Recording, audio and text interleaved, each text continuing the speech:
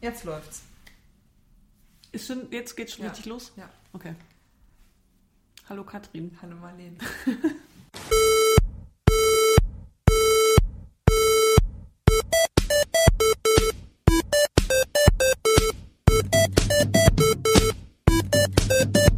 Hey Brotherhood will listen of you! Hey Brotherhood will listen of you! Unity listen for me! Folge 25. Von nrrrrdz. Und wir wollten die Katze gleich am Anfang auf den Sack lassen. Genau. Nämlich? Das ist die letzte Folge. Genau. Wir haben uns neulich zusammengesetzt und haben beschlossen, dass wir aufhören. Ja. Wobei das tatsächlich so ein bisschen die Idee war, machen wir jetzt eigentlich noch eine Folge oder schreiben wir einfach nur einen Blogpost? Und dann dachten wir, nein, wir machen noch mal eine Abschiedsfolge, damit allen klar ist, nein, wir sind gar nicht im Bösen, wir gehen gar nicht im Bösen auseinander und reden nicht mehr miteinander oder sonst irgendwas, sondern es ist einfach tatsächlich Zeit und Lebensstruktur, die es einfach nicht hergibt. Und tatsächlich haben wir ja aber den Termin für die Abschlussfolge dann total schnell und einfach gefunden. Ja, das stimmt. Was ich jetzt auch nochmal ganz schön fand. Ja, das stimmt. Also, nachdem wir tatsächlich ja ziemlich lange es nicht geschafft haben, weil wir uns auch einfach, unsere Wege sich auch einfach nicht mehr so doll kreuzen. Und ich glaube, so vor ein paar Jahren war das einfach noch viel häufiger, dass wir uns einfach zufällig nochmal über den Weg gelaufen sind. So, das passiert irgendwie gerade gar nicht mehr so viel. Und irgendwie haben wir es tatsächlich dann ja auch unser eigenes... Also wir hatten ja schon mal vor einiger Zeit so ein... Okay, wie machen wir es? Und jetzt versuchen wir es nochmal so und so. Und dann hatten wir ja dann gesagt, wir versuchen immer mindestens alle 3 Monate eine Folge zu machen. Und nachdem wir das dann irgendwie... Jetzt auch nicht zweimal im Jahr sogar nur? Nee, ich glaube, wir hatten... Ja, ist auch egal. Auch das haben wir nicht geschafft. Hat auf jeden Fall nicht geklappt. Die letzte Folge war im August letzten Jahres. Ja. Jetzt haben wir August. Genau. Also von daher haben wir dann gedacht, okay, also es bringt ja auch einfach nicht, so ein dauerhaft so ein Thema noch aufrecht zu erhalten, wenn irgendwie es dann doch nicht zum Leben passt, so richtig. Genau. So. Aber vor 2 Wochen haben wir dann zusammengesessen und Kaffee getrunken und haben dann dabei sofort einen Termin gefunden. Das war ganz schön, ja. Und jetzt sitzen wir hier in Katrins Wohnzimmer, das früher mal ein WG-Zimmer war. Und also es ist immer noch Teil einer WG, ja, das Zimmer, stimmt, ja. Aber es ist aber damals gab es noch kein Wohnzimmer. So genau, richtig. Es ist nicht mein Zimmer. Ja. Genau. Mhm. Ich habe heute noch, als ich die ganzen alten Folgen mal durchgeklickt habe, ein Foto gesehen, wo wir mal irgendwie, ich weiß gar nicht genau, was wir aufgenommen haben, vielleicht irgendwelche Flaschen oder so auf dem Tisch beim Podcasten. Mhm. Auf jeden Fall war das halt in meinem Zimmer, wie es also noch vor seinem, noch früher als sein letzter Zustand, als es sozusagen hier noch mein Zimmer war, als noch der Schreibtisch hier stand und so, und der Drucker. Also es war, glaube ich, relativ noch frisch, nachdem ich hier überhaupt eingezogen war. Irgendwie. Das ist schon sehr lange her. Das war wohl so 2009, also auch irgendwie eher eine der früheren Folgen. Und wir haben ja irgendwie das Vorhaben, diesen Podcast zu machen, uns überlegt. Als ich noch in meiner alten Wohnung gewohnt habe, haben wir auf dem Balkon gesessen. Das weiß ich zusammen. auch. Das war Sommer. Ja. Ach, es passt alles ganz wunderbar zusammen. Das war, glaube ich, 2008. Ja. Jetzt haben wir 2015, das ist immerhin 7 Jahre her. Mhm. Oh mein Gott. 25 Folgen in 7 Jahren. Das ist ein sehr langsamer Podcast. Mhm. Genau, wir dachten, wir machen eine Abschiedsfolge und gucken mal, was so passiert ist in den letzten Jahren, seitdem wir das angefangen haben und was eigentlich so damals die Motivation gewesen ist und einfach so ein bisschen Rückblick und reißen jetzt nicht nochmal irgendein neues Thema auf. Es sei denn, es fällt uns plötzlich irgendwie auf den Schoß. Genau, das ist so ein bisschen der Plan. Ja. Ja, das war damals, 2008, die erste Folge.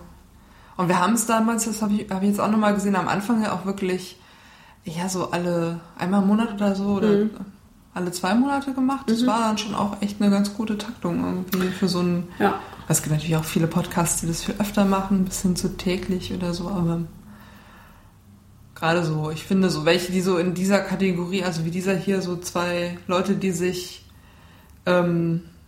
auch sonst kennen und ein gemeinsames Interesse an Themen haben und sich darüber irgendwie in diesem öffentlichen Format unterhalten, Das sind ja oft Podcasts, die nicht so super oft erscheinen, sondern so alle paar Monate mal. Das stimmt. Ich weiß noch, dass meine Motivation, das zu machen, war... Ich habe damals immer Mobile Max gehört, das gibt's auch irgendwie, es heißt irgendwie anders, aber ich weiß, dass es... Freakshow. Ja, genau, ich habe das neulich mal höre ich überhaupt nicht mehr, schon auch Jahre nicht mehr. Ich habe noch nicht mal mitbekommen, dass sie es irgendwie umbenannt haben und so. Genau, und das und noch so ein paar andere Podcasts habe ich gehört und ich weiß noch, dass ich das einfach richtig blöd fand, so Podcasts zu hören und einfach so überhaupt keine... Also da gab es halt überhaupt keine Awareness dafür, dass nicht alle Leute, die sich für Technik interessieren und die irgendwas mit Technik und Internet und so zu tun haben, weiße Heterotypen sind. Und die Lebenswelt einfach eine andere ist. Und das hat mich total genervt und mich hat es total genervt, dass einfach immer wieder so alltagssexistische Sachen sich da irgendwie breit gemacht haben und so. Und ich weiß das hatten wir ja auch am Anfang, dass wir dann so Sachen, so Highlights rausgesucht haben. An den Online-Pranger gestellt. Genau. Und dass ich es halt total blöd fand, dass es einfach keinen Podcast gibt, wo das einfach mal nicht stattfindet.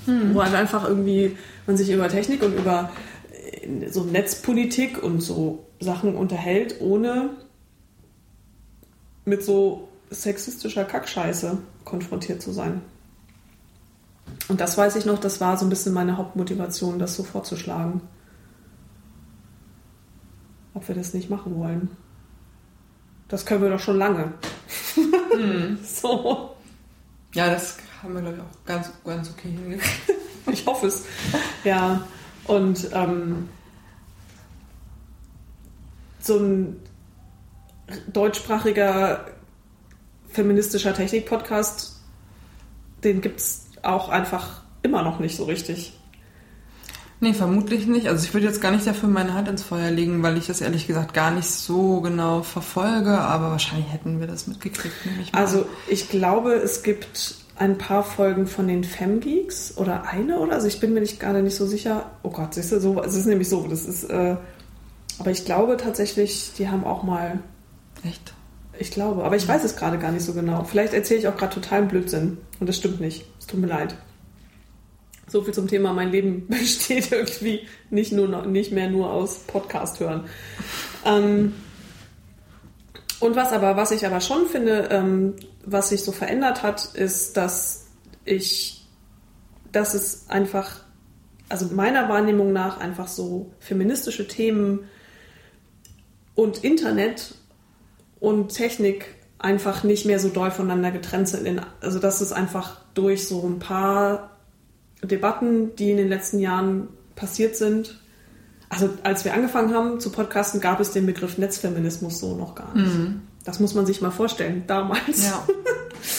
Und dadurch, dass halt einfach da schon so auch öffentlichere Debatten geführt wurden und jetzt ganz zum Schluss tatsächlich ja auch nochmal so diese ganze Gamergate-Geschichte und Anita Sarkeesian und andere Feministinnen, die sich einfach sehr viel, also wo einfach so diese Verknüpfung von Feminismus und Internet relativ stark da ist, hat meinem Gefühl nach dazu geführt, dass in so Technik-Podcasts das einfach nicht mehr ganz so, also da einfach eine höhere Awareness da ist für Lebenswelten sind unterschiedlich von Menschen und strukturelle Benachteiligungen existieren. Punkt. Ich würde sogar sagen, diese Universalität, so dieses Unmarkierte ist so ein bisschen angeknackst irgendwie. Also ich glaube, man kann heute nicht mehr über, keine Ahnung, über Spielekultur zum Beispiel reden, ohne das irgendwie mitzudenken, dass es da auch Leute gibt, die eine andere Erfahrung damit machen. Ja. Und genau, und das sind ja natürlich, also meintest du ja auch nicht, aber um das nochmal, also nicht nur so Sachen wie Gamergate, sondern es sind ja auch einfach diese ganzen vielen kleinen und mittleren und größeren Debatten der letzten Jahre, diese ganzen Clashes, die es irgendwie gab, sei es um irgendwelche Räume beim CCC-Kongress oder in irgendwelchen Hackerspaces oder auf Twitter oder so. Aber halt auch, also das ist ja sozusagen sowas, wenn man daran denkt, also zumindest mir geht's so, dann denke ich erstmal an ganz viele auch eher schmerzhafte Erfahrungen oder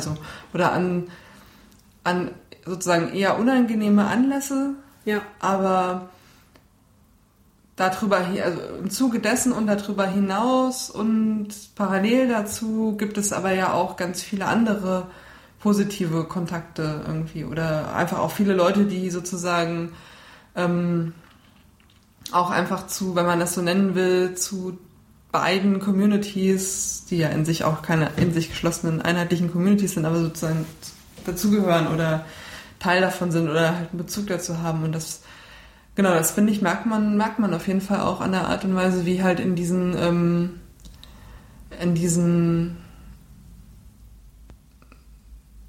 Mainstream-Tech-Kontexten gerade gesprochen wird.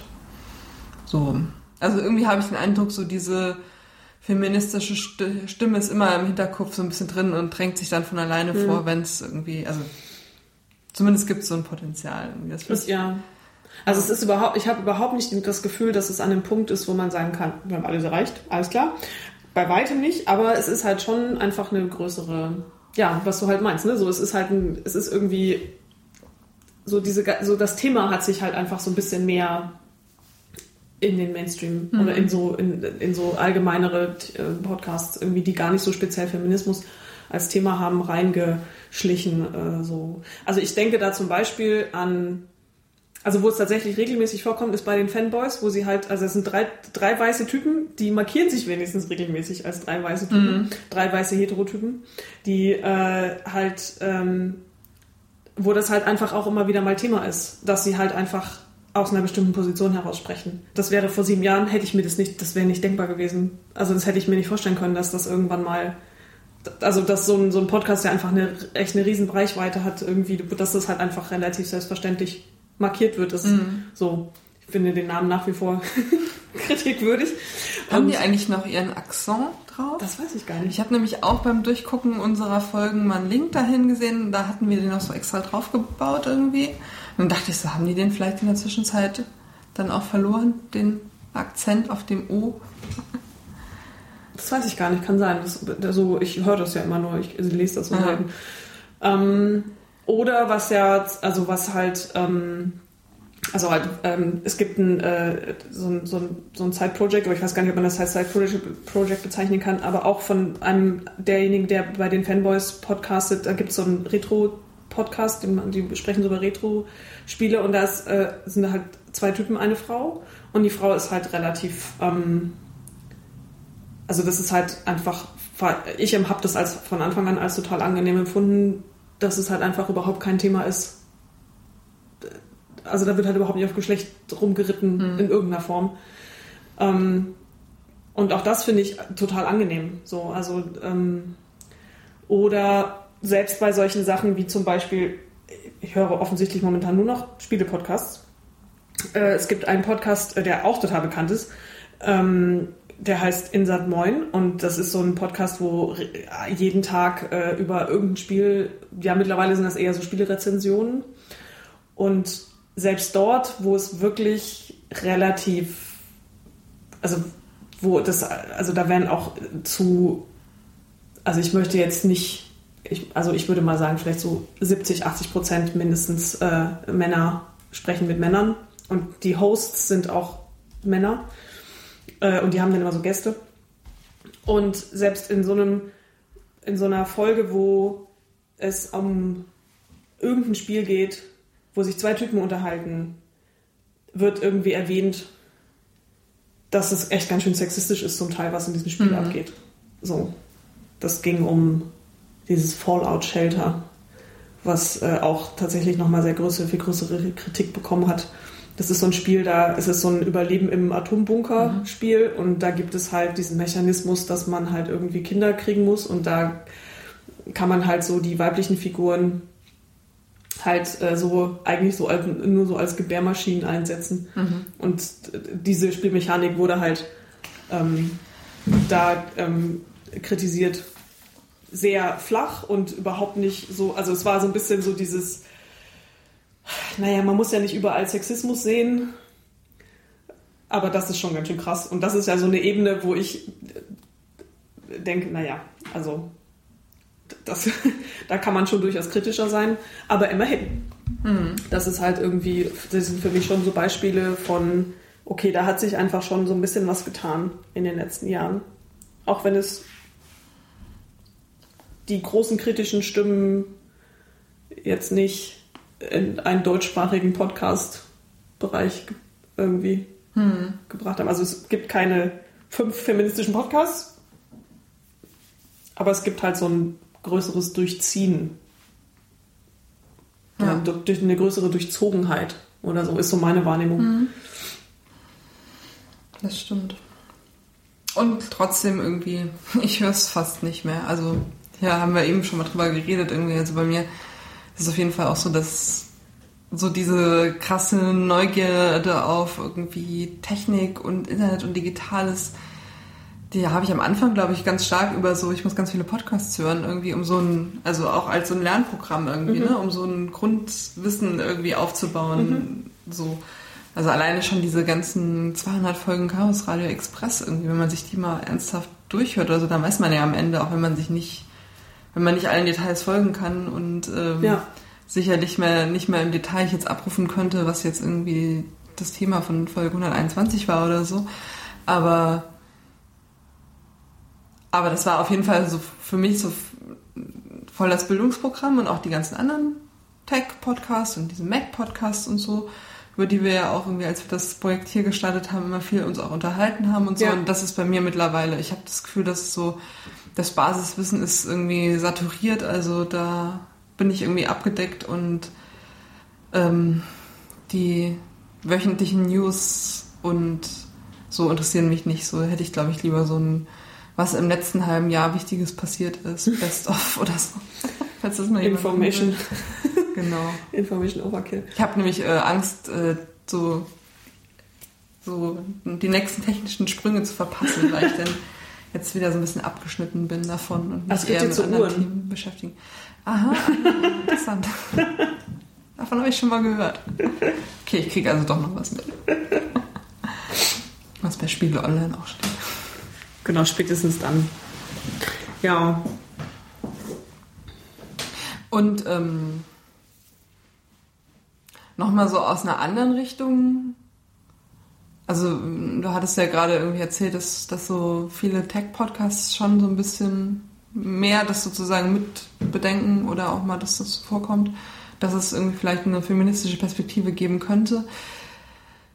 Ich finde, so in dieser netzfeministischen Blase gibt's eher weniger Auseinandersetzungen mit irgendwie Netzpolitik als es vor 5, 6 Jahren war. So. Also ich glaube, da war das schon auch so, da war er sozusagen jetzt irgendwie, also jetzt mal Netzpolitik in so einem engeren Sinne, ne, so die ganzen Auseinandersetzungen im Datenschutz und Zensur und so, da war ja auch sozusagen insgesamt mehr los irgendwie in Deutschland gerade so Zensursolar und so weiter und so fort in der Zeit. Und gleichzeitig irgendwie kam halt irgendwie verstärkt sozusagen so eine Vernetzung von Leuten, die aus einer feministischen Perspektive im Netz unterwegs waren oder aus einer queer-feministischen Perspektive im Netz unterwegs waren.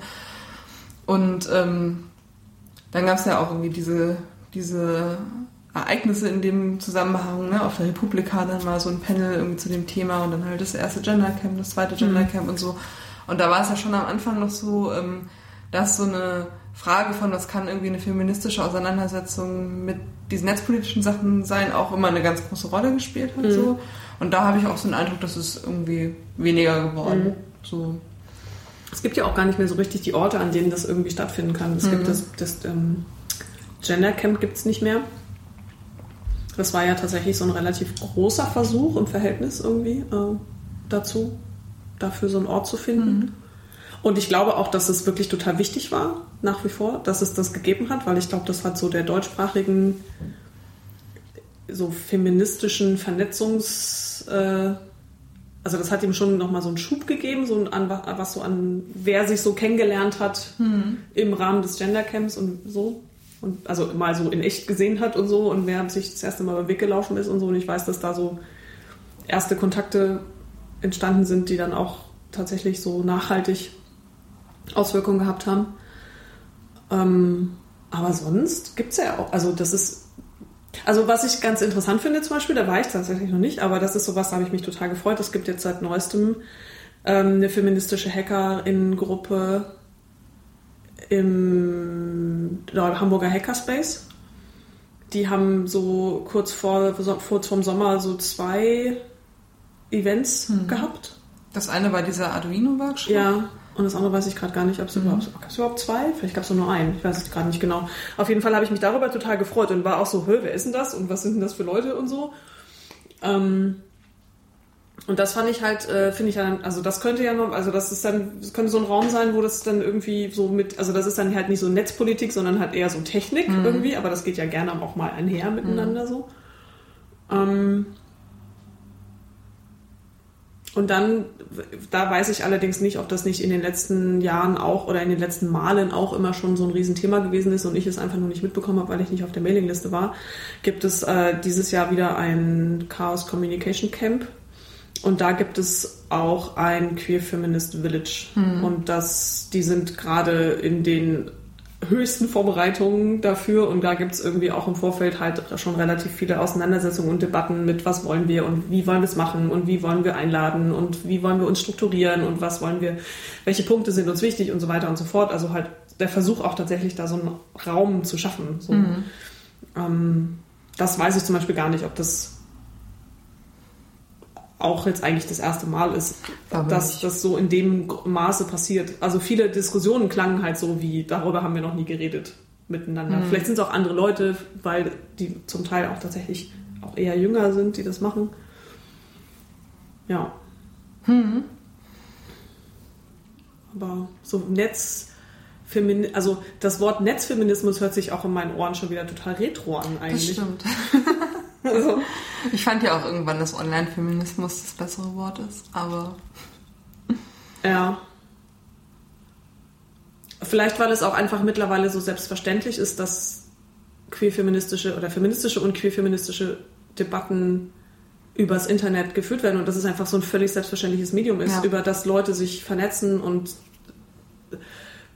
Reichweite haben und Leute zusammen trommeln und sich austauschen und Debatten führen, mal mehr, mal weniger produktiv. Das stimmt. Es ist mir auch neulich wieder aufgefallen, ich hatte einen Text geschrieben für so ein Heft vom Deutschen Frauenrat. Da geht es irgendwie, in dem ganzen Heft sind lauter feministische Themen und so und auch ganz viele Leute drin, die ich auch kenne, so aus den verschiedenen Kontexten. Und das können wir ja verlinken.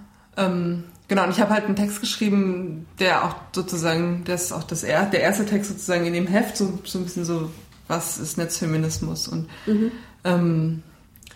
dachte dann am Anfang, also ich fand es erstmal so wieder so dieses, ach ja stimmt, diese Frage stellen ja immer noch Leute, weil das ist so eine typische Frage von vor 5 Jahren irgendwie, so dieses, oh, dieser Netzfeminismus, ein neues Phänomen, wir müssen darüber berichten oder erfahren, was das ist oder das klingt interessant so und irgendwie mittlerweile irgendwie auch durch sowas wie Aufschrei und andere Sachen habe ich den Eindruck, dass es ja schon irgendwie so medial vielfach durchgekaut und irgendwie so einer allgemein interessierten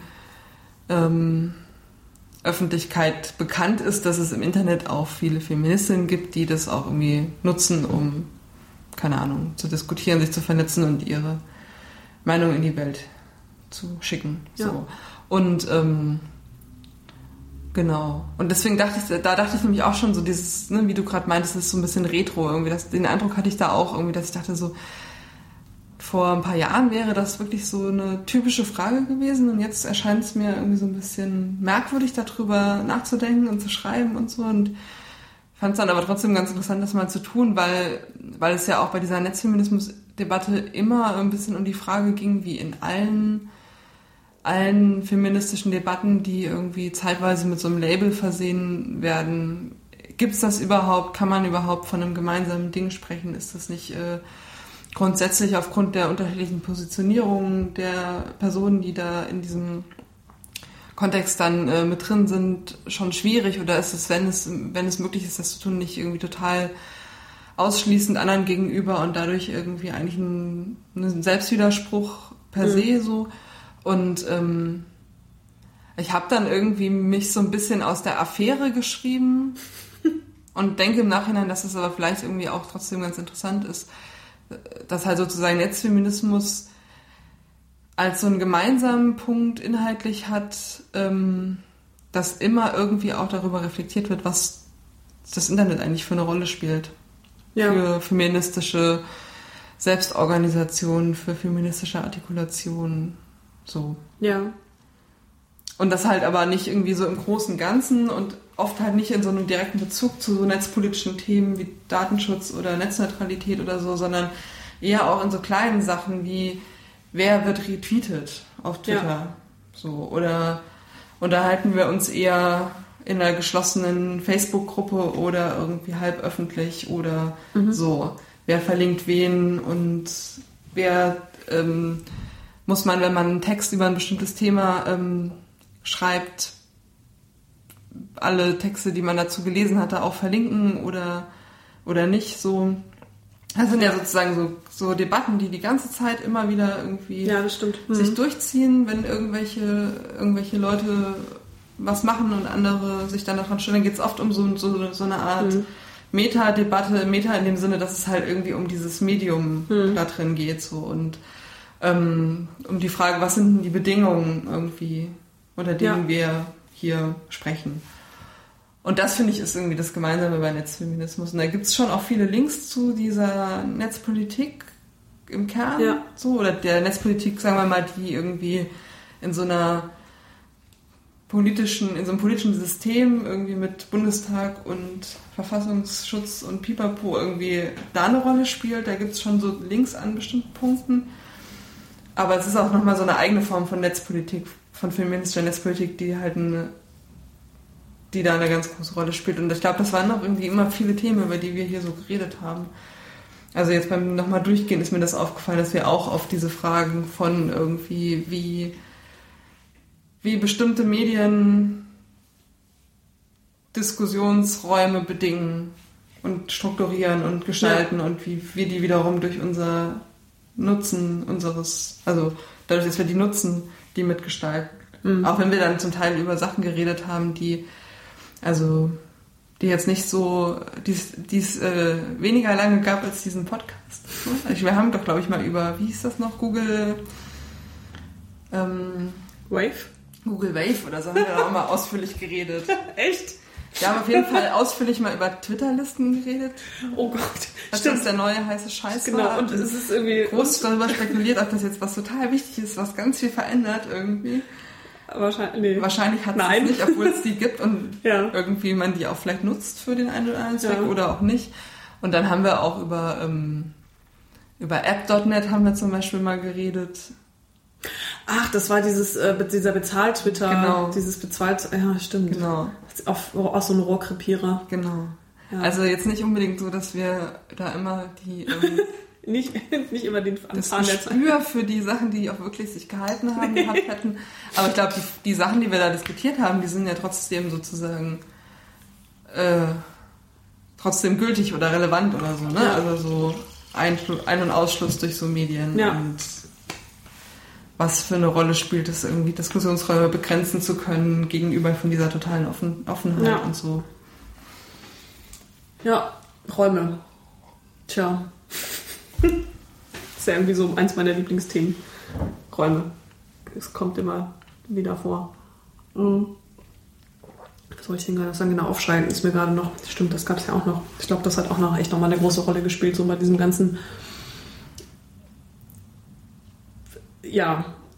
gefühlt so war das so der Punkt, an dem so das Thema Sexismus über das Internet ist irgendwie plötzlich in die Mainstream-Medien, in die alten Medien geschafft hat und an Orte und in Räume, wo das halt sonst überhaupt keine Rolle gespielt hätte. Mhm. Und das ist ja schon... Also gibt es nicht auch... Ist nicht dieses Buch Ein Aufschrei ist nicht genug? Mhm. Ist das nicht eigentlich auch so ein Netzfeminismus? Also geht es da nicht einfach auch ganz viel um Netzfeminismus und so? Also dass dann solche Bücher, also oder so...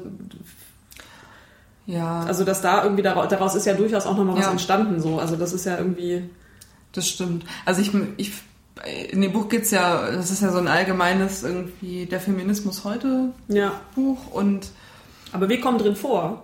Und das hört sich so an, als wären wir verheiratet oder Schwestern. Wirklich? Naja, weil mein Nachname existiert. Ich habe keinen Nachnamen. Ach so. In dem Buch. Deswegen. Hast du dann meinen... Ja, also quasi, ja. Mit über geholfen gekriegt. Ja. Ja, das stimmt. Also so... Also das Witzige an, oder das Kuriose an Aufschrei ist ja, dass die klassischen Medien ja nach wie vor behaupten, dass es im Grunde irgendwie da drin um Rainer Brüderle und dessen, also dass das sozusagen der Aufhänger war für dieses ganze Internetding und es insofern ja überhaupt nicht gar nicht aus dem Internet kommt, sondern irgendwie aus der echten Welt und aus der klassischen Politik und aus dem, was Medien machen, weil es ja da um die auch um diese Journalistin ging, irgendwie, die dieses Porträt über Brüderle geschrieben hat und so. Und das ist ja immer auch so eine Geschichte, also so eine Frage von Geschichtsschreibung, irgendwie, die man da bei Aufschrei ganz gut sehen kann, irgendwie, wer da wie das Ganze irgendwie erzählt und sozusagen, ob jetzt das Internet angefangen hat, über Erfahrungen mit Sexismus zu schreiben, weil Brüderle, oder ob das sozusagen nur zufälligerweise zeitlich parallel passiert ist, sich dann vermischt hat und so. Genau. Naja, es ist eigentlich auch irgendwie, es gab halt nur es hat sich halt irgendwie an etwas entzündet, wo halt genau das zusammengetroffen ist. So, wo halt irgendwie die klassischen Medien was mit anfangen konnten und die Strukturen da irgendwie da waren, um da sozusagen die Geschichte greifbar machen zu können mit den Mitteln, die da sind, und das Internet und vor allem Twitter ist halt irgendwie das richtige Medium, um halt so ein Sturmfeuer loszutreten. Ja, genau, die haben das halt aufgegriffen, weil gerade das Fenster war halt offen durch diese Brüderle-Geschichte und dann gab es sozusagen eine Nachfrage nach, gibt es wirklich Sexismus? Was? Wir müssen das jetzt mal erzählen, diese Geschichte. Es gibt jetzt diese Fragestellung, Sexismus, is it a thing or is it not a thing? Ja. Genau, und dann das Buch von Anne Wieczorek. Ich meine, solche Bücher gibt es natürlich auch einmal im Jahr mindestens 1 oder 2, ne? So dieses der neue Feminismus wird erklärt, die dann oft gar nicht so gemeint sind von den jeweiligen Autorinnen, dass die jetzt irgendwie hier den neuen Feminismus TM präsentieren, aber der halt, also das wird ja in der Regel dann so vermarktet oder dass wenn die Verlage sich zurückhalten, was das angeht, wird es halt so rezensiert und besprochen in den Medien und so verkauft. Als auch so ein repräsentatives Ding, ne? So, da spricht jetzt eine Person für eine Generation oder eine neue Welle oder so und dann hinterfragen das wieder alle kritisch, ob das wirklich so ist und so. Ich habe manchmal das Gefühl, dass die Bücher selbst oder die Autorinnen selbst dass das gar nicht so deren Impetus ist, sondern dass das auch so eine Vermarktungsmaschinerie ist, die dann irgendwie losgeht. Aber bei anderen ist es auch schon so, dass die sich ja auch ganz bewusst abgrenzen von anderen und so. Genau. Und da gab es ja aber auch einiges in den letzten Jahren. Also nicht nur so große Publikumsbücher, auch kleinere Sachen, kleinere Projekte. Irgendwie das Buch von Lanchi und Lea, irgendwie ist ja auch, das ist jetzt auch schon 2 oder 3 Jahre her. Das länger, oder? Na, 3 Jahre vielleicht. 3 Jahre. Ja, das heißt Queerfeminismus. Und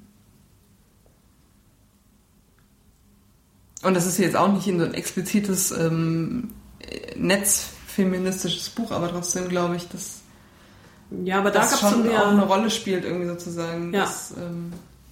Aber da ist halt, auf jeden Fall. Also da ist halt einfach so, das meine ich halt auch mit, da gab es einfach so im echten Leben irgendwie Ereignisse, die dann irgendwie nochmal so im deutschsprachigen Internet und der Feminismus, der dann irgendwie, oder die feministischen Personen oder politische Arbeit, die Personen, die feministische politische Arbeit machen,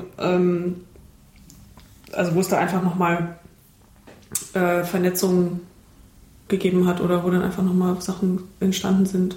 So. Ich habe auch, das ist jetzt so ein bisschen sehr weit und auch ein bisschen sehr platt, aber ich erzähle es mal trotzdem, was mir gerade einfällt.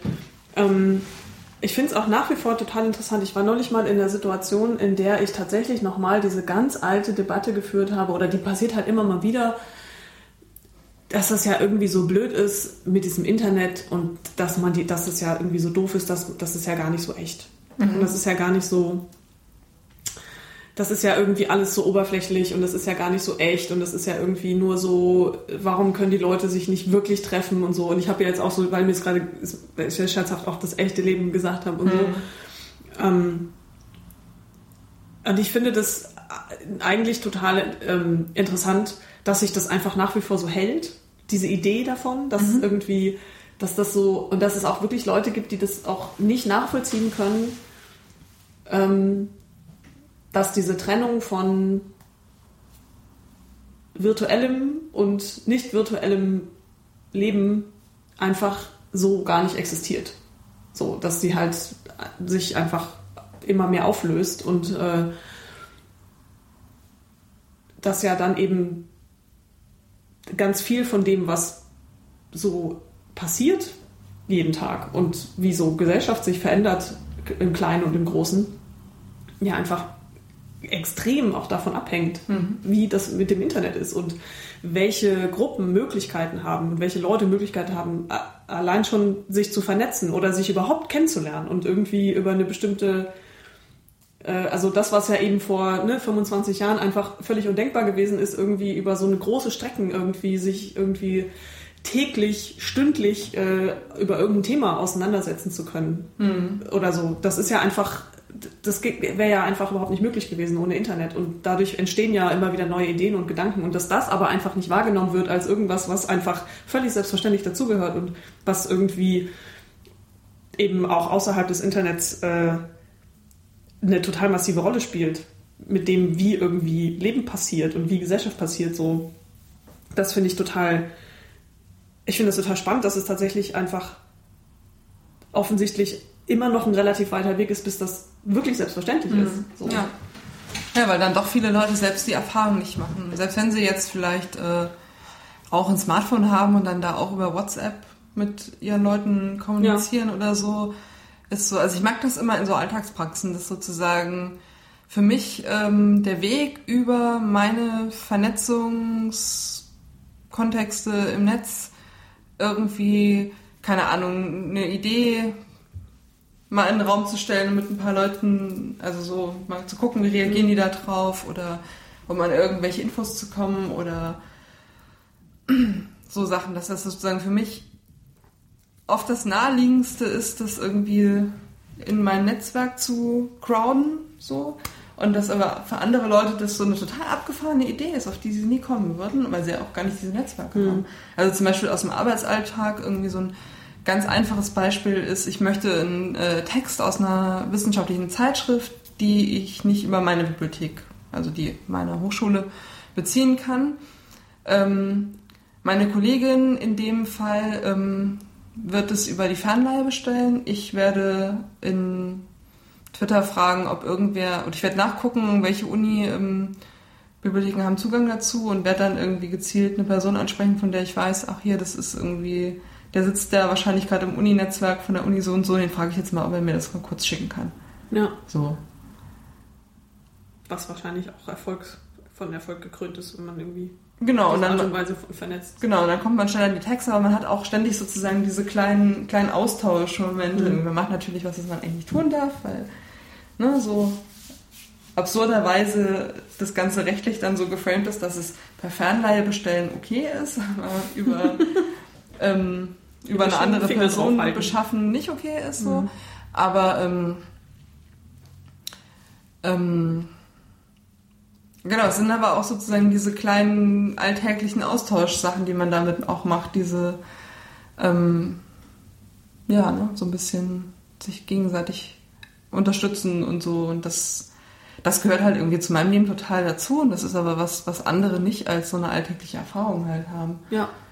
Und das macht vielleicht nicht an dem einzelnen Punkt irgendwie so einen Riesenunterschied, weil letztlich kommen wir ja alle an diesen Text heran. Aber so trotzdem in der Summe ist es es ist irgendwie ein anderes Leben. So. Also ich will jetzt gar nicht sagen, dass es irgendwie, weiß ich nicht, besser ist oder schlechter oder, keine Ahnung, oldschool. So. Aber also es macht einen Unterschied, finde ich, irgendwie. Also mein ganzes soziales Leben ist total durchzogen von diesem Medium, und was es mir zur Verfügung stellt. Und sei es halt, das fängt an mit irgendwelchen Debatten, die gerade geführt werden, die ich irgendwie relevant finde und die ich dann irgendwie sowohl online als auch offline führe. Also politische Debatten. Bis hin zu auch, also sowas wie, manchmal fällt mir das so ein, dass ich manchmal so an Leute denke oder mir fällt dann auf, die kenne ich übers Internet. Die habe ich das erste Mal gelesen irgendwo und zum Teil bin ich halt mit Leuten befreundet und damit meine ich nicht sowas wie Kontaktanzeigen und ich habe dann eine Person getroffen, auch das gibt es, aber ist wirklich einfach nur so, wir haben uns im selben thematischen Space irgendwie bewegt und haben dadurch irgendwie angefangen, uns irgendwie kennenzulernen und das sind einfach soziale Kontakte. Und es gibt Leute, die habe ich noch nie persönlich gesehen und es kann sein, dass es noch mindestens 5 Jahre dauert und trotzdem, wenn ich die das erste Mal sehe, dann wird es so sein, als hätten wir uns irgendwie schon öfter gesehen. Ja. So. Und das ist nicht komisch. Ja. Und es gibt auch Leute, die man unglaublich lange schon kennt dann, ne? Irgendwie. Ja. Also meine älteste noch bestehende Internet-Connection ist ja irgendwie Kotzend Einhorn. Den kenne ich irgendwie seit 98 oder so. 98, 99 oder so sind wir uns im Netz übers Weg gelaufen. Das ist jetzt auch echt schon. Das ist fast 20 Jahre. Ja. Ja, genau. Und das ist halt einfach für mich völlig also das ist eben auch so, ja, völlig. Mein Leben ist einfach so durchzogen. Mein soziales Netz, also wenn ich nur die Leute um mich herum hätte, die ich sehe täglich oder die so ab und zu mal in meinem Leben sind, die ich auf Partys treffe oder auf der Arbeit oder in meinem Freundeskreis, ohne das, was irgendwie ohne Internet.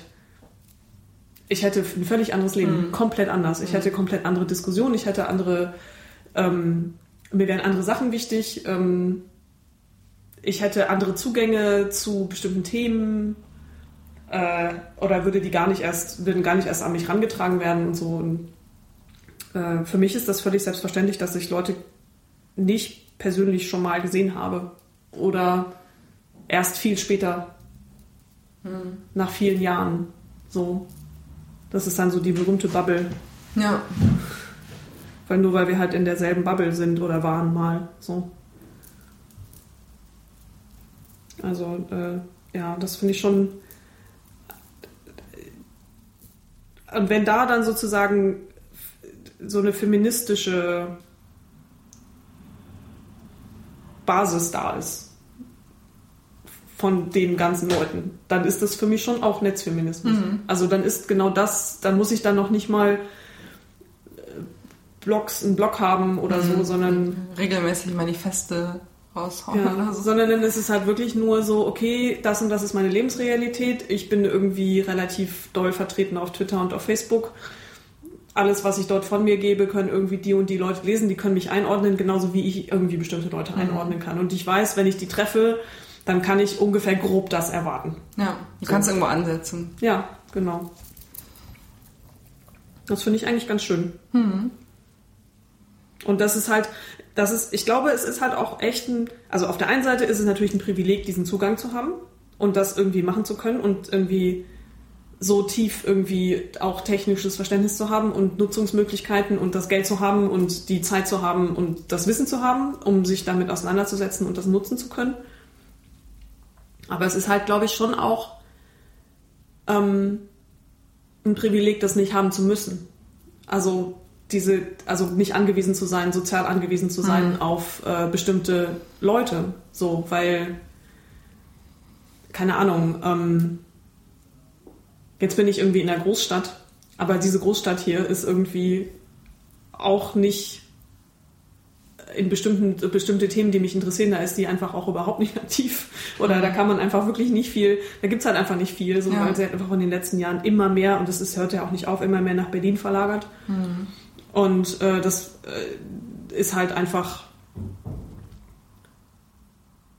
also wenn ich bestimmte Kontakte nicht hätte, dann hätte ich einfach wirklich wenige. Also wenn die nicht so, also wenn die nicht über das Internet da wären. Und das ist halt schon auch, es gibt schon auch immer mal wieder Situationen, wo ich wirklich dankbar bin dafür, dass es sowas wie Twitter gibt, wo ich halt regelmäßig auch weiß oder eine Rückversicherung kriege, ich bin einfach mit bestimmten Erfahrungen überhaupt nicht alleine und mit bestimmten Ideen nicht alleine. Und das ist halt was bestimmte Leute einfach nicht nötig haben, weil die einfach so selten alleine sind mit ihren Themen. So. Ja. Oder sie wissen es nicht, dass es irgendwie ganz gut wäre, wenn sie es hätten. Ja, also das gibt es natürlich auch. Ist jetzt nicht, also ich glaube, du hast schon recht, aber jetzt auch nicht, also es ist jetzt nicht so, dass alle, die das nicht nutzen, das nicht brauchen, sondern... Nee, das glaube ich auch nicht. Aber so dieses... Und es gibt sicherlich auch viele Leute, die sehr wenig allein sind und trotzdem immer über Sachen im Netz reden, die sie überall auf der Welt auch kriegen würden. Also, das stimmt. Naja. Aber so dieses Unverständnis, oder diese Idee davon, dass das irgendwie nicht persönlich ist oder dass es irgendwie unnötig ist und zusätzlich, also dass es so eine Art Zusatz ist. Und für mich ist es halt überhaupt kein Zusatz, sondern für mich ist es halt ein völlig selbstverständlicher Teil, ohne den mein Leben komplett anders aussehen würde. Und es gibt, glaube ich, so wie ich das mitbekommen habe, gibt es halt nach wie vor so Ideen davon, dass es halt so was extra, was man eigentlich nicht braucht und was einen irgendwie nur so die echten Kanäle verstopft. Ja. So. Muss man sich ja auch so konstruieren, wenn man selbst nicht dabei ist, weil man sich ja dann denkt, wenn es nicht extra wäre, würde ja mir was fehlen. Wenn es etwas Essentielles wäre, dann würde ja mir was fehlen. Ja. Also konstruiere ich das als irgendwie was man nicht unbedingt braucht. Das ist ja ganz oft so, dass Leute, die irgendwie, keine Ahnung, zum Beispiel Leute, die keine Podcasts hören, die erzählen einem ja auch immer total gerne, dass sie überhaupt keine Zeit dafür hätten, das zu hören und es deswegen nicht hören. Und irgendwie, dass es aber sozusagen einfach eine Vorliebenfrage ist, es ist ja auch okay so. Ja. Da ist aber auch so dieses, ne, irgendwie, ich mache das nicht und nicht, dass jetzt jemand denkt, irgendwie mit mir wäre was falsch, deswegen so konstruiere ich das eher so. Naja.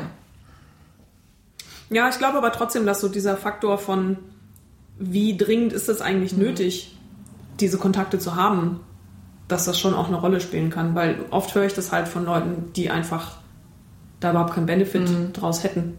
Ja. So unbedingt.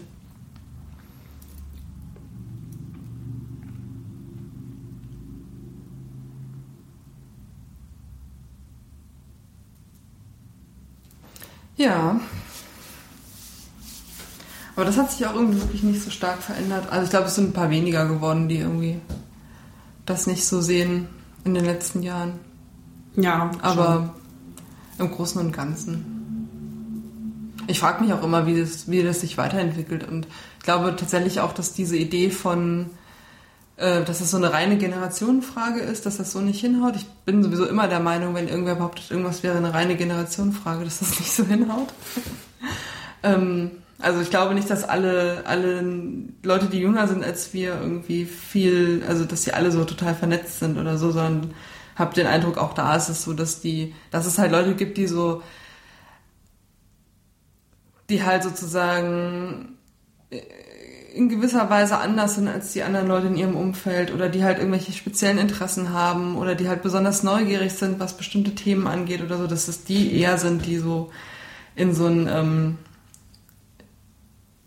Online-Kontexte, die es da so reinzieht und dass es wiederum andere gibt, die vielleicht sozusagen mit dem, was in ihrem sozialen Nahbereich gerade abgeht, zufrieden sind und sich da anerkannt fühlen und gesehen fühlen und denen das auch dann reicht, die das dann nicht so stark machen und denen es dann halt auch reicht, sagen wir mal, die WhatsApp-Gruppe mit ihrer Schulklasse zu haben oder so. Ja, aber das halt dann schon.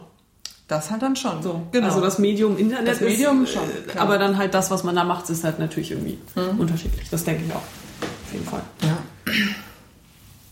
Ja, ich meine, das Medium, klar, das nutzen jetzt... Meine Eltern haben ja mittlerweile irgendwie Nöte, wenn das WLAN nicht funktioniert im Wohnzimmer, wo sie rumsitzen mit ihrem iPad. Das war vor 4 Jahren auch anders. Dass sie dann so wie ich halt, das WLAN geht nicht, es fehlt was, es muss sich was in diesem Zustand ändern, Gefühl haben. So. Ja, das kenne ich auch gut. Ich habe ja sogar einen Rechner mit in den Sommerurlaub genommen, weil ich wusste, da gibt es kein WLAN, aber ein Kabel. Und dann habe ich den Rechner nur mitgenommen, damit ich einen WLAN-Hotspot aufmachen kann. Im Ferienhaus. Weil ich mir das nicht vorstellen konnte, eine Woche ohne zu sein. Obwohl es ja noch theoretisch auch noch mobiles Internet gegeben hätte, was ja im Ausland immer so ein bisschen sparsam und so. Das stimmt. Aber die Vorstellung... Oder dann halt irgendwie in der Stadt, beim durch die Stadt laufen irgendwie. Da hinten ist ein Starbucks, ich muss mich mal kurz hinstellen. Ja, oder halt einfach irgendwie, hätte ja auch einfach sagen können, na gut, der Rechner reicht, dann muss ich ja nicht noch einen Hotspot aufmachen. Aber das... Ja. Nein. Also... Haben ja auch alle was davon. Ja, alle 2. Genau. Ja, Netzfeminismus. Voll richtig. Da glaube ich auch, dass es so ein bisschen so eine, keine Ahnung, es gibt immer neue Leute, die da dazukommen und so langsam merke ich auch, dass sozusagen es große Diskussionen gibt, wo ich dann zum Teil nicht mehr so genau weiß, wer sind denn die eigentlich, die da gerade so in den verschiedenen Lagern irgendwie so die wichtigen AkteurInnen sind, die gerade in dieser Debatte eine Rolle spielen. Das war vor ein paar Jahren auch anders. Da hatte ich immer den Eindruck, so irgendwie kenne ich all die da gerade so mitdiskutieren und kann irgendwie einschätzen, so aus welcher Ecke die kommen oder was ihr Anliegen ist in der Diskussion, und das ist mittlerweile auch zum Teil anders. Also wahrscheinlich gibt es auch 1000 Diskussionen, die ich gar nicht mitkriege, aus genau dem Grund, irgendwie, dass ich die Leute halt nicht auf dem Schirm habe. So. Ich halte mich auch immer mehr raus, habe ich halt gemerkt. Dass ich halt einfach merke, ich habe überhaupt keine Energie, gerade mich da reinzustürzen. Auch wenn es vielleicht ein Thema wäre, wo ich durchaus mal was zu hätte sagen können. So. Aber irgendwie... Das stimmt, was sie alle sagen mit dem Älterwerden und dass man irgendwie weniger Zeit hat für so Kram. Ja. So. Das stimmt. Ja, weniger Zeit und auch weniger Nerven irgendwie, finde ich. Ja, oder halt auch so ein Gefühl von, dass Dinge wiederholen sich. Genau. Es kocht hoch, es kocht wieder runter. Und ich habe da sozusagen dann oft so eine bisschen distanziertere, also es packt mich nicht mehr so unmittelbar, dass ich denke, so, dazu muss ich doch jetzt was sagen, weil irgendwie das macht so einen Unterschied oder so, ob ich das jetzt tue oder nicht, sondern es ist eher so, ich denke mir dazu ganz viel, aber sag's in den seltensten Fällen. Es sei denn, mir kommt es mal wirklich so, dass ich denke, jetzt so ausgedrückt könnte das mal funktionieren, irgendwie dazu was zu sagen, aber das ist so selten. Ja, ich habe dann heute nochmal kurz gesehen, dass dein letzter Artikel auf deinem Blog auch schon echt ganz schön lange her ist wieder. Ja, das stimmt. Das war ja zu dieser Pille danach Freigabe. Ja.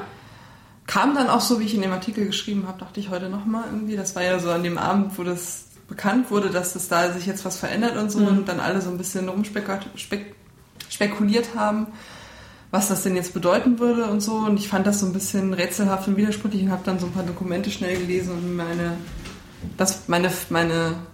meine Findings so zusammengeschrieben. Also so, und tatsächlich lag ich damit, glaube ich, richtig im Großen und Ganzen. Ja, ich habe irgendwie im Moment gerade ganz wenig den Kopf frei, wirklich für neue Themen, mit denen ich mich mal so kurz beschäftigen will. Und ich frage mich, ob das nochmal kommt. Also ob das gerade so mit meiner aktuellen Lebens- und Arbeitssituation verbunden ist. Einfach so ein Dauerprojekt. Ich meine, meine Dissertation, die ich jetzt, also die ist ja fast so alt wie der Podcast so. Also im Werden irgendwie. Nicht, dass ich jetzt da 6 Jahre intensiv dran gearbeitet hätte, aber... Nein, jetzt hörst du bestimmt ein Bild. Ich habe ja zwischenzeitlich auch andere Jobs gehabt und so, ne? Aber da waren ja schon irgendwie, keine Ahnung, 3 Jahre, wo ich sozusagen auch dafür bezahlt worden bin, genau das zu machen. So. Und da das aber immer noch nicht fertig ist, aber sozusagen so ein Thema ist, was in meinem Kopf so auf der einen Seite so fertig ist irgendwie und auf der anderen Seite aber noch so unfertig ist. Irgendwie ist es gerade wirklich schwer, so neue Gedanken zu fassen. Ja. So, es ist wirklich so ganz stark so dieses Gefühl von, das muss jetzt erstmal raus und fertig werden und so rund werden und dann in die Welt hinaus entlassen werden und dann müsste da ja eigentlich irgendwie so ein totaler Raum entstehen im Kopf, um neue Sachen zu denken und so. Und dann frage ich mich aber auch, ob das auch so ein Effekt ist von so einer fehlenden Unbefangenheit irgendwie. Je älter ich werde und desto und je, ja, ne, also sozusagen ist es als irgendwie Studentin ist es natürlich einfacher, irgendwie eine steile These zu verblocken als jemand, der als wissenschaftliche Mitarbeiterin irgendwo arbeitet und dann vielleicht demnächst auf einer Konferenz irgendwie darüber reden wird oder so. Mhm. Gleichzeitig finde ich es aber so toll, irgendwie, wenn das auch geht und wenn man das auch so also das finde ich, ist für mich noch so eine offene Frage irgendwie, so dieses so Bloggen im Sinne von Thesen und unfertige Gedanken und so. Deswegen finde ich eigentlich Podcasts auch so schön, weil man das da so gut machen kann. Mhm. Weil es da ja nicht sozusagen dieses wie in einem Text, so es gibt irgendwie, also ein Text ist ja immer so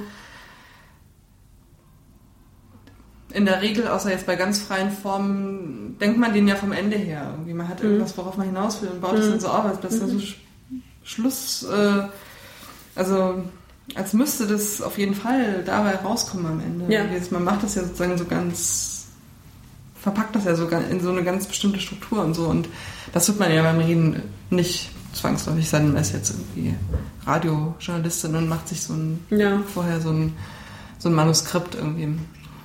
Und das ist was ich an Podcasts total mag irgendwie und was beim Schreiben weniger gut möglich ist. Natürlich viel mehr auf Twitter, wo man dann einfach so, das schreibt mal was und denkt, eigentlich habe ich jetzt noch einen anderen Gedanken, aber den schreibe ich jetzt so nicht. Mhm. Sondern guck mal und wenn dann so, dann kommt vielleicht von jemandem eine Antwort drauf und dann hat man nochmal einen Gedanken dazu, der aber in eine andere Richtung geht. So, es hat halt eher so dieses Dialogische. Ja. Ja, das mit den steilen Thesen ist tatsächlich auch was mich immer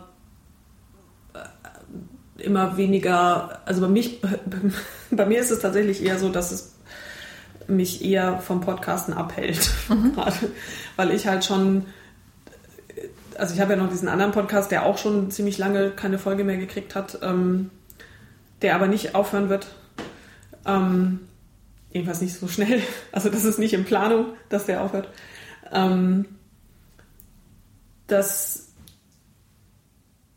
je älter ich werde und je umfassender meine Weltwahrnehmung wird. Also ich habe so das Gefühl, je älter ich werde, desto umfassender, desto mehr kriege ich mit, desto mehr füllt sich auf an Erfahrungen und an dem, was entwickelt sich halt auch einfach nochmal, also desto weiter wird der Blick oder keine Ahnung, so, also so fühlt sich das an für mich. Und desto schwieriger fällt es mir, oder desto schwerer fällt es mir, einfach mal so eine steile These in den Raum zu werfen. Und einfach mal zu sagen, ich denke, das ist so und so. Und desto mehr habe ich das Gefühl, ich müsste es eigentlich mehr durchdenken. Was aber wiederum die Spontanität und das, ich entwickle auch im Sprechen was, weniger macht. Und das bringt mich in Konflikt, was so diesen Punkt angeht von, naja, es gibt so eine bestimmte Reichweite. Das heißt, bestimmte Leute hören das und ich weiß, das hat eine bestimmte Auswirkung. Und irgendwie kommt damit auch so ein bisschen so eine Hemmung, okay, es hat eine Auswirkung. Dann sollte ich mir vielleicht vorher ein bisschen überlegen, was ich eigentlich sage. Und eigentlich wollte ich genau das nicht. Also ich wollte immer einen Podcast machen, die genau das nicht machen. Eben nicht so lange vorbereiten und nicht so lange mir vorher überlegen, was ich sagen möchte, sondern eher Leute, also genau das Internet, das Medium Internet nutzen, Leute an meinen und den Gedanken von anderen teilhaben zu lassen und an einem Gespräch teilhaben zu lassen und auch an diesem unfertigen Entwickeln von Sachen und eben gar nicht den Anspruch zu haben, hier, das so ist es und Punkt. Darüber habe ich jetzt so und so lange nachgedacht und das ist jetzt mein Ergebnis. So. Ja. Aber das ist so ein bisschen ein Dilemma, weil ich halt auch weiß, dass ich dadurch auch einfach zwangsläufig Positionen übersehe, mich selber vielleicht nicht so gut hinterfrage, wie ich es machen würde, wenn ich länger über was nachdenken würde. Und auch so ein Podcast mit so einer bestimmten Reichweite oder Podcasts mit einer bestimmten Reichweite ja auch einfach mal so eine Aussage sind. So, und dann sagt man mal was. Und dann ist das erstmal so. Ja. Und ja, das ist mir halt auch einfach vor 7 Jahren oder sogar ja noch länger bei dem anderen Podcast einfach nicht so, das war mir da einfach nicht so wichtig, da habe ich einfach nicht drüber nachgedacht. So, und da denke ich aber heute schon drüber nach und das hemmt mich tatsächlich eher, als dass es mich, vielleicht werde ich ja noch zur Bloggerin. Ich finde aber tatsächlich, dass man beim Bloggen, also ich meinte das auch eher andersrum, also nicht, dass das Podcasten das mit der steileren These ist, sondern eher das Schreiben. So, weil, glaube ich, beim Reden das Unfertige immerhin noch transparent ist. Also selbst wenn ich jetzt einen Podcast höre von Typen, die sehr zu steilen Thesen neigen, irgendwie dadurch, dass die allein schon zu zweit miteinander reden und nicht irgendwie der eine von denen einen Text schreibt, hat das schon wieder was Öffnendes. So, weil so natürlich irgendwie hinterfragt wird dann von dem Gegenüber oder halt dann irgendwie so, ja, ich würde eigentlich zustimmen, aber an dem einen Punkt. Und weil man schon so ein bisschen dieses Resonieren und so dieses, wie kommt denn der jetzt da drauf, so ein bisschen nachvollziehen kann. Natürlich nicht umfassend irgendwie mit allen Spuren, die in so einem einzelnen Gedanken immer drinstecken. Und natürlich auch nicht in dem Sinne, dass da jetzt immer sozusagen genau die Sachen von den GesprächspartnerInnen hinterfragt werden, die jetzt vielleicht für mich gerade das Ausschlaggebende wären. Also das habe ich ja ganz oft beim Podcast hören, wenn Leute so miteinander reden, dass ich denke, oh, da würde ich mich jetzt total gerne einmischen und sagen, aber ist es nicht so? Oder wie kommst du denn auf den Punkt? So, das Beispiel ist doch gar nicht das Richtige dafür oder keine Ahnung.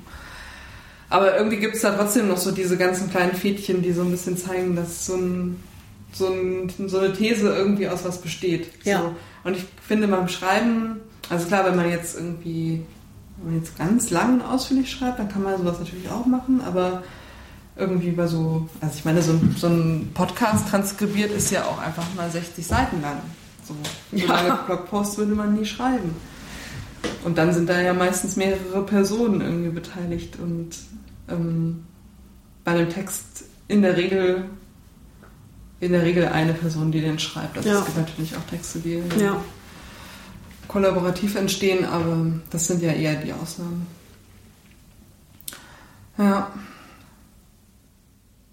Ja, klar, das stimmt natürlich, dass da irgendwie das noch ein bisschen transparenter ist, trotzdem. Aber es ist vielleicht ähnlich wie bei diesen Twitter-Diskussionen. Es fehlt manchmal auch so ein bisschen der Elan, jetzt genau zu dem Thema irgendwie eine Aussage zu treffen. So, also mir geht es so, dass ich beim Bloggen so oder genau, dass ich halt natürlich gibt es viele Themen den ganzen Tag über, zu denen ich irgendwie eine Meinung habe oder zu denen ich über die ich mir Gedanken mache, aber so dieser Punkt, dazu will jetzt genau ich zu genau diesem Zeitpunkt irgendwie an genau diesem Ort genau diese Aussage treffen, der ist halt selten erreicht. Viel seltener, als es irgendwie vor ein paar Jahren war. Ja, also bei mir war der ja noch nie erreicht irgendwie. Ich weiß auch nicht, ich habe in meinem ganzen Leben, glaube ich, ich habe immer so private Blogposts geschrieben, also sehr private, wo ich halt irgendwie über meine Yoga-Erfahrungen schreibe oder so. Aber so dieses, so allgemein so das, vielleicht weil ich halt tatsächlich da immer so eher so einen Anspruch habe, genau diese ganzen Fäden dann auch verfolgen zu wollen, um halt dann auch wirklich was Umfassendes schreiben zu können. Und das fühlt sich dann immer so total, oh Gott, das kann ich nicht machen, das ist viel zu aufwendig. Und dann habe ich schon keine Lust mehr. So. Dass das auch so was Halbfertiges sein kann und ich schreibe da mal so einen Gedanken runter, das ist mir, glaube ich, tatsächlich noch nie gekommen, der Gedanke, dass das ja auch geht. Ja, und ich hab manchmal schon so ich glaube, es gibt bei mir schon so diese Energie, sowas zu machen, aber die geht halt vollkommen für die Sachen, die ich beruflich mache. Drauf. Ich meine, da muss ich ja Artikel schreiben und da muss ich ja auch mal zum Punkt kommen und eine Aussage treffen und das kostet ja eine bestimmte Form von Energie, irgendwie so eine Art von Arbeit zu machen. Und wenn ich jetzt, glaube ich, den ganzen Tag auf der Arbeit mit eher organisatorischen Sachen zu tun hätte oder so, dann würde ich vielleicht auch eher nochmal vielleicht, ja. Auch das Bloggen intensiver weiter betreiben und so.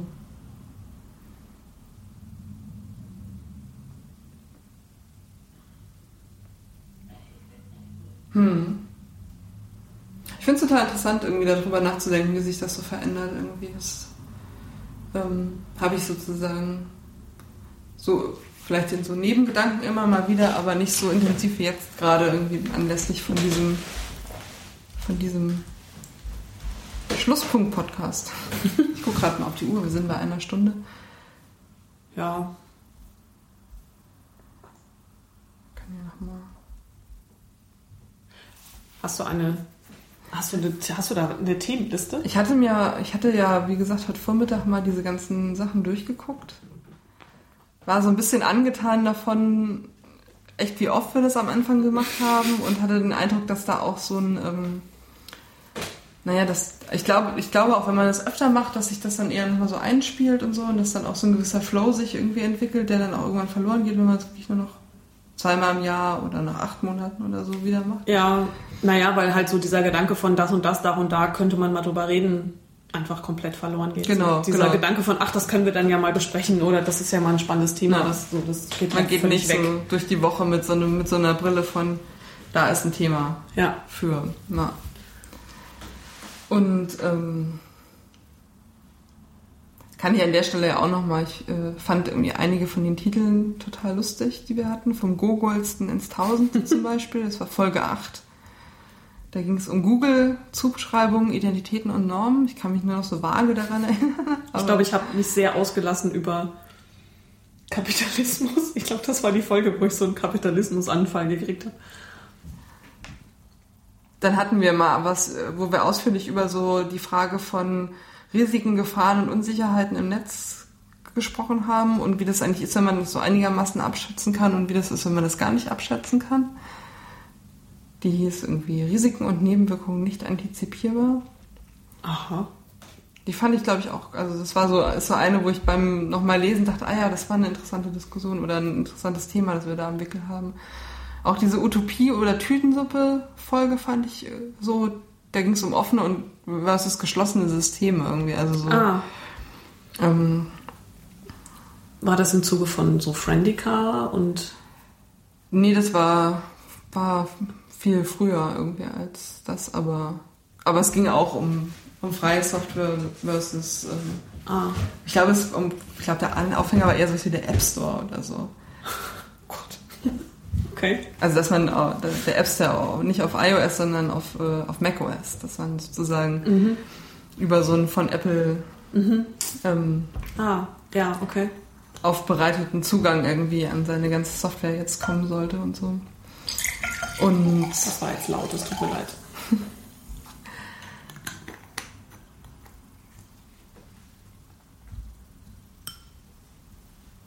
Hier hatte ich noch eins.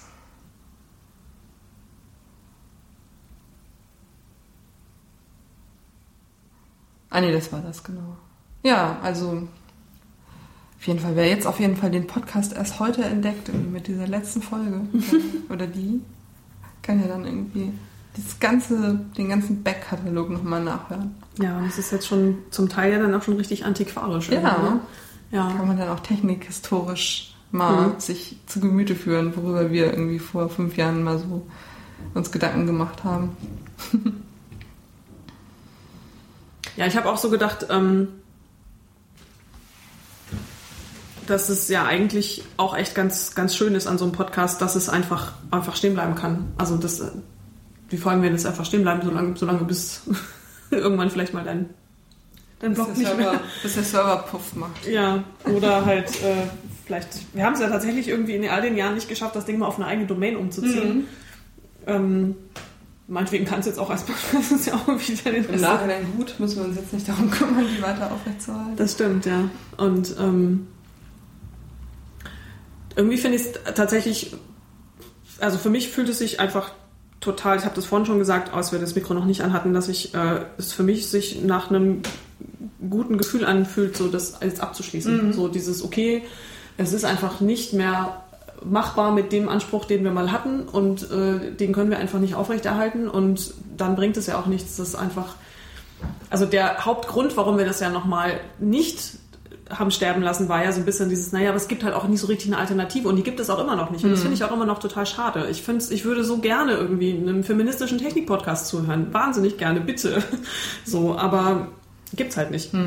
Aber wenn ich es halt auch nicht leisten kann, dann bringt es halt auch nichts mehr, das Ganze dann auch nur noch mit so einem schlechten Gewissen aufrechtzuerhalten, Und dann ist es vielleicht auch einfach gut. Ja. So. Und lieber so, als an irgendeinem Punkt sich darüber ärgern, dass man einfach nie Tschüss gesagt hat. Mhm. So. Ja. War das jetzt das Schlusswort? Das war fast das Schlusswort. 2 Highlights will ich, glaube ich, nochmal benennen. Nämlich zum einen erinnerst du dich noch an dieses schöne Paket von C. Kindner. Ja, mit Schoki. Mit der ganzen Schoki drin. Ja, stimmt. Wir haben Fanpost bekommen. Das war so toll irgendwie. Ich erinnere mich noch, wie ich dieses Paket bekam und dachte so, hä? Ich habe doch gar nichts bestellt. So eine typische letzte Mama ausnahmsweise was kriegt, was man nicht erwartet. Genau, und dann haben wir irgendwie diese Folge. Das war, glaube ich, die anstrengendste Folge, die wir hatten. Da haben wir nämlich bei dir in der Küche gesessen und einerseits die Schoki gegessen, andererseits ist die Katze die ganze Zeit auf uns rumgehüpft. Und der Kühlschrank. War das, wo der Kühlschrank Ich glaube, das war nicht war? genau die... Nee, ja, es gab noch mal eine, da war die Spülmaschine an. Das war die schlechteste Folge von der Audioqualität her. Und das andere war, glaube ich, also es war, glaube ich, war wahrscheinlich auch mit Schmatzen und so, aber die war irgendwie auf jeden Fall, da war viel los. Und seitdem podcasten wir nicht mehr bei mir. Nicht mehr mit der Katze. Und dem Kühlschrank ausgesperrt. Ja. Und ja, und dann noch die Geschichte, dass wir auf dem Gas waren zusammen. Das stimmt. Vom Flattergeld. Vom Flattergeld. Das war voll super. Ja. Das stimmt. Da haben wir dann auch eine Folge drüber gemacht, wo wir reingeschrieben haben, dass wir gut essen waren, aber dass wir das selbst bezahlt haben. Das habe ich dann auch nochmal gesehen. Da war ich ja auch nochmal seitdem in diesem Restaurant. Ja. Ja. Genau. Also wir werden das vorhandene Flattergeld bei einem leckeren Essen, diesmal für Essen ausgeben. Genau. Und nicht für den DAS. Haben wir eigentlich schon Das haben wir schon geplant. Also vielen Dank fürs Flattern. Ja, genau. Und fürs Zuhören und für inspirierende Kommentare und 7 Jahre Treue. Es gibt ja Leute, die irgendwie tatsächlich auch 7 Jahre durchgehört haben. Ja, ich glaube auch einige irgendwie. Es gab wahrscheinlich nicht so viele, die... Naja, gut, nee, weiß ich nicht. Aber ich habe irgendwie so das Gefühl, dass so die Leute, die immer mal wieder irgendwie sich zu Wort gemeldet haben, auch in den Kommentaren und so, dass das schon auch so eine Stamm-ZuhörerInnenschaft, an der mir sehr viel liegt irgendwie ist. Und wo ich auch in den letzten Jahren oder bei den letzten paar Folgen immer auch so dachte, ach, so ein bisschen schweren Herzens, ja, okay, also bei so kritischen Kommentaren irgendwie, das war irgendwie ungenau und so, und es mir auch so ein bisschen leid hat, dass ich irgendwie gar nicht so richtig dass sozusagen gar nicht so richtig viel Gedanken jeweils dann in die Vorbereitung reingeflossen ist und so. Und dass deswegen auch manchen Themen nicht so richtig gerecht wurde und so. Und das ist, glaube ich, auch so ein Grund, warum ich irgendwie jetzt denke, es ist okay, das abzuschließen. Ja, stimmt. Wenn man dem Thema nicht gerecht werden kann, dann ist es vielleicht auch einfach besser, das Ganze irgendwie sein zu lassen. Okay. So, ja, dann. Jetzt aber. Okay, dann danke. Danke. Und tschüss. Tschüss.